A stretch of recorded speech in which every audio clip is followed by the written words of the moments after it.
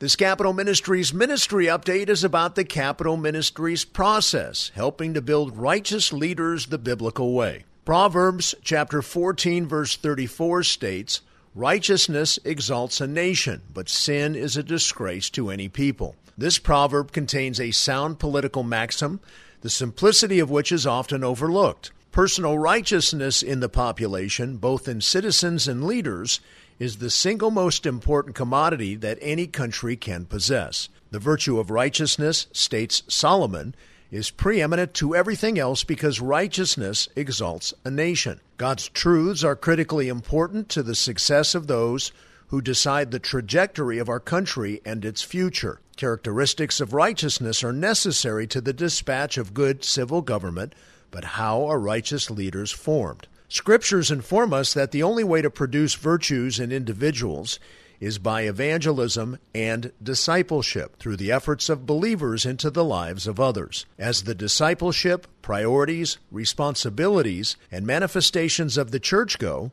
so goes the state. This is why it is so important for the church to stay on point. When it becomes activistic at the expense of being evangelistic and discipleshipistic, it is much less effective in terms of determining the direction of a nation. It has, in essence, abandoned its God-given primary function. Put another way, the church, the heralder of God's truth, is critically important to the maturation of the public servant and thereby the future of the country. It stands to reason that the expositor, or instructor of God's precepts, the Bible teacher, is the seminal incubator of a country's present and future culture. In Hosea chapter 4, verse 6, God said to his Bible teachers of the time, "My people are destroyed for lack of knowledge.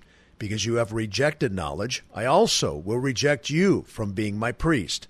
Since you have forgotten the law of your God, I also will forget your children." The Old Testament passage serves to reveal the God-intended relationship between the church and the state today. For the church to fail to teach God's precepts to the leaders of the state is a sore subject in the eyes of God. It is incumbent on the church to teach God's precepts and manufacture righteous leaders in and for the state. The state itself is dependent on the church to do this for her. She is not in the business of maturing her own leaders as much as she is in need of them. Personal righteousness in a population, in citizens and especially in public servants, is the single most important commodity that any country can possess.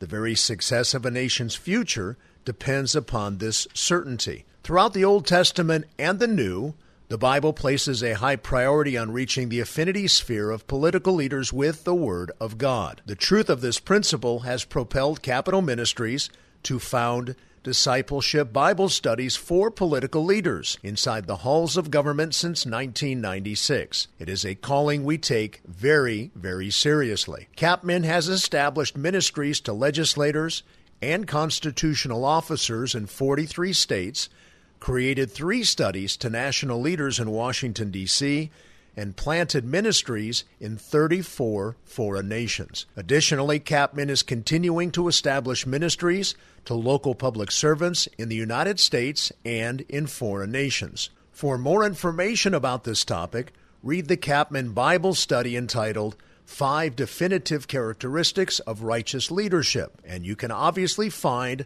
all Bible studies at capmin.org.